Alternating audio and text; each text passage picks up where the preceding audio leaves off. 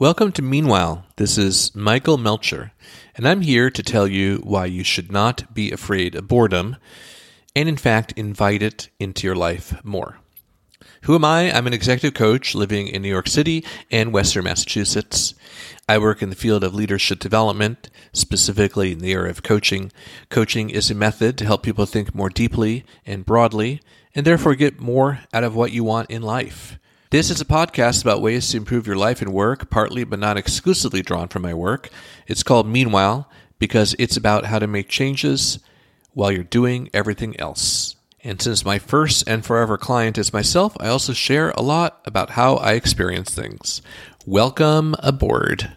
Are you bored? I hope not, given that I've just started this podcast, but maybe you're bored. Maybe I'm bored too. Boredom is something we experience a lot, and for the most part, we try to prevent it, avoid it, minimize it, solve it. Well, today's episode is about why boredom is good and why we should get into it more. So let's get started.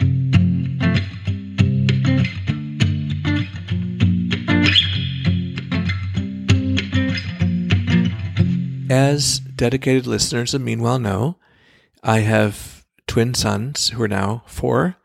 They are the light of my life, best thing I've ever done. I love being a parent.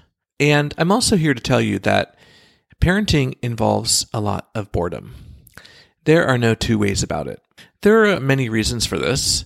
The first is that with kids, or at least with twins, you actually can't do anything else while you're with them, unless it's something completely passive like listening to music or watching the same TV programs that they are watching, such as Paw Patrol.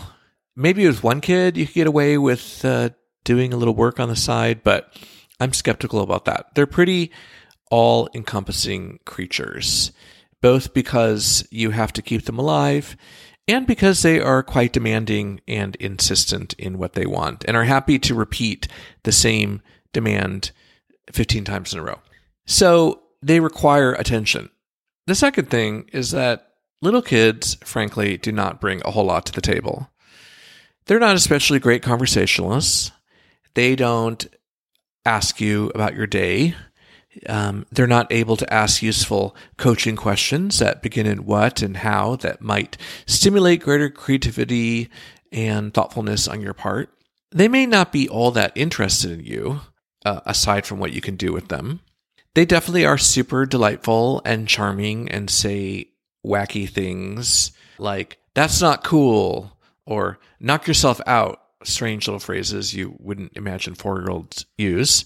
But in general, they exist at the level of a 4-year-old or whatever there is, which means short attention span, a focus on things you're probably not interested in, and an ability to keep pushing and demanding for what they want. The dinner, bath, getting them dressed, getting them into their bedroom, stopping them from body slamming one another or trying to limit the time that they do that with, applying various creams or medicines or whatever is required at the time, reading them a story, reading them another story that you probably read 50 times, telling them a story, singing a song, only one of 3 which are acceptable to them, namely ABC, Twinkle Twinkle, or Wheels on the Bus.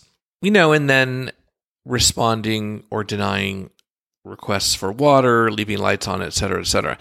It is death by 1,000 cuts, and it goes on and on and on. If you resist it, well, that's when you get really bored.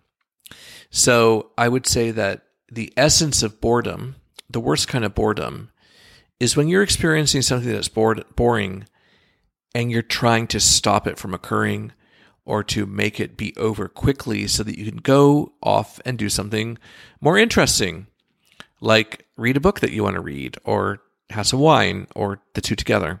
The only way to deal with this kind of boredom, I've discovered, is to completely accept it, to let it roll over you, to accept that you might be in that glider chair for 3 minutes, or you might be in it for an hour at a time that you'd rather do something else. And you never know on any given night how long that time is going to be. So you can't actually start planning what you're going to do afterwards unless you want to make yourself crazy. In a weird way, though, if you let yourself be bored, it loses its power. Whereas if you resist it, it gains power.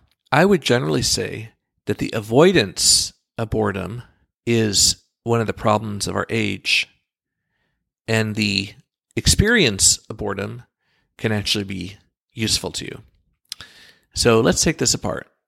The avoidance of boredom is one of the problems of our age. Okay, well, we live in an instant gratification country that has become more instant and more gratifying with each year. I remember as a child that McDonald's was a kind of unusual thing. Like I think there was one in the small town that I was born in, Kent, Ohio.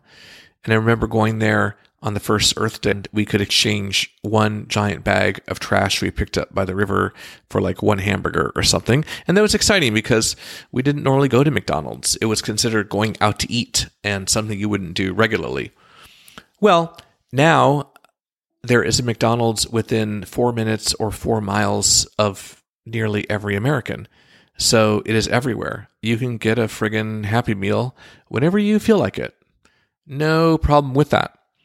It's always around the corner, as is every other type of immediate gratification that you can eat or drink. We definitely know this has had an impact because our entire country is obese now, and that's largely a result of the gigantic, cheap portions of junk food available at every turn. But there's another big expression of our fear of boredom, which is, I think, even more problematic. And that, of course, is my favorite bugaboo, technology, or specifically the so-called smartphones that are part of our lives and for most people, the dominant force in our lives. Remember when the iPhone came out and apps were getting started and Apple ran these ads that would say things like, there's an app for that, there's an app for that, there's an app for that. Oh, how wonderful, there's an app for that. Well, what it was really saying is that there is an instantly gratifying way of dealing with whatever issue you're dealing with, whether it's buying a ticket or getting a reservation or God knows what people use apps for. And sure, people like to save time. They don't like to do tedious chores. But the assumption that whatever is quickest to achieve is best is an extremely problematic one and not actually true. Many times what's best for us are things that we fight for or attain after a lot of effort as opposed to the simplest way of getting them. So smartphones position themselves as our guide to a better life by getting quicker results and removing effort. Another thing they do are these push messages, those little red numbers that show up on all the different apps that inform you that something has happened and you have to find out what it is right now.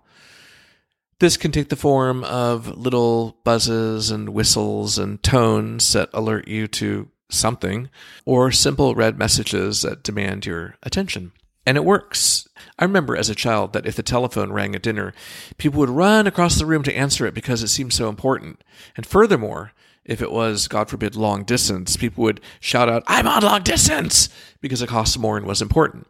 Now that seems kind of ridiculous now because no one answers their phone, and those dumb baby boomers who would interrupt their lives to actually talk on the phone. God forbid anybody should talk on the phone anymore.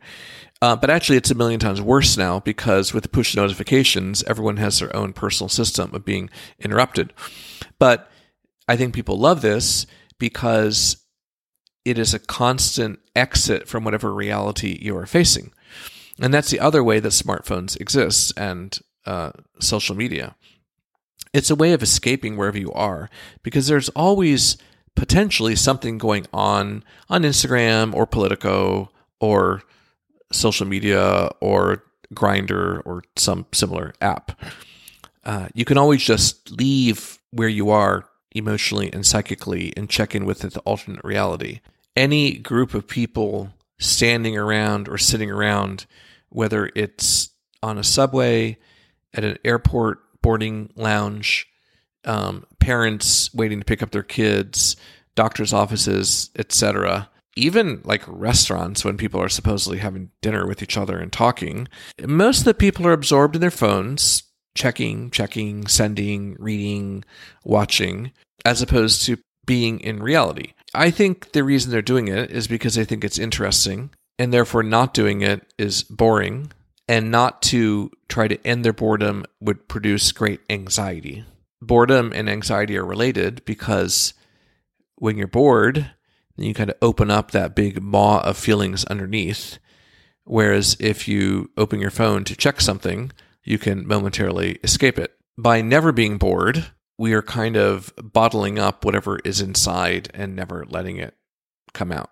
This is bad enough for adults who I think look ridiculous peering into little tiny screens, often with magnified text.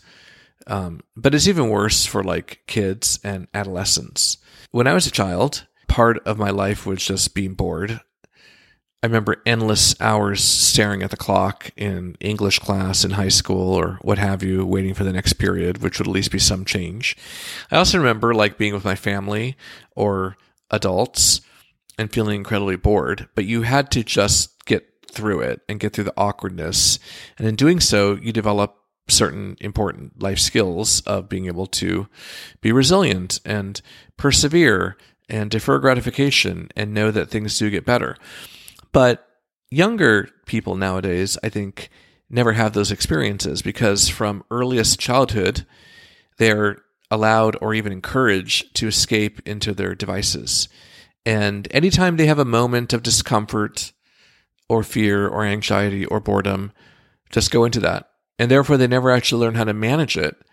And therefore, the idea of it becomes all the more scary. So in summary, in our modern life, we are trying to engineer out the idea of ever being bored with anything, of ever having a moment that is not stimulating in some at least low-key way, and finding some other use for our attention.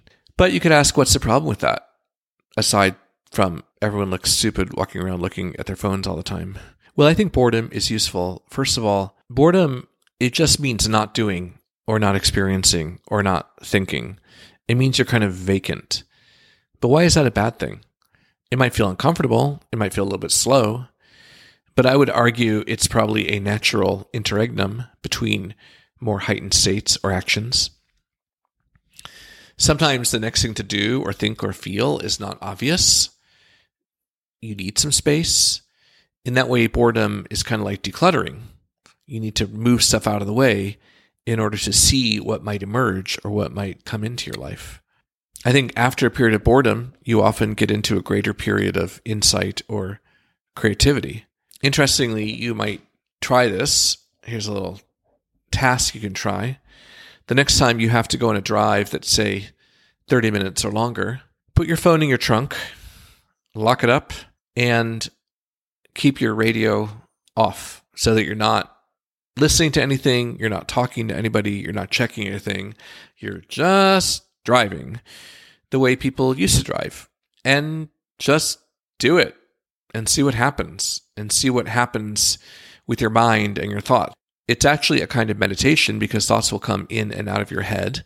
You won't be able to really predict what you start with, what you end with, and just see what that experience is like. I can guarantee that even if you feel really bored at first, you will not feel bored later. Boredom tends to pass. Another use of boredom is that it can actually get us out of ruts. So sometimes when I'm bored, let's say I'm sitting in traffic on the Merritt Parkway and it's making me kind of crazy, my temptation is to find something to unbore me. But if I can overcome that temptation, I try saying instead, life is long, or I'm bored, life is long. And it's nice to have those long, boring moments, particularly because everybody is constantly telling you that life rushes by, especially if you have kids, and it will disappear in an instant. Well, taking some time to be bored is a good way to elongate life and to appreciate it more and to experience how long it really is and what you can actually do with it. One way we can think of boredom is that it is a little bit like sleep. It balances things out. It is a kind of neutral to our normal active. It's a negative to our desire to be positive. It is a moment where we don't have any agency. And so maybe it's necessary. a yin to our yang or a yang to our yin. And just as we're sleep deprived in the US, I think we're probably also boredom deprived. And then instead of trying to fill every loose second or anxious moment with some kind of activity to show that we're productive, we should just give into it and just be bored. So meanwhile, listeners, here's your challenge for this week. Let yourself be bored. Let yourself be bored in a kind of neutral way. Just accept it. And find a situation where you would normally try to distract yourself or do something or be productive or escape. And just do nothing. It could be when you're driving. It could be when you're waiting for somebody. It could be in a restaurant where you sit down and have ordered and the food's not going to come for a while. It could be waiting to get on an airplane. It could be actually sitting on an airplane. Just try doing nothing. Just try sitting and being bored and reminding yourself that life is long. For meanwhile, this is Michael Melcher, and I will talk to you again next time. Be bored.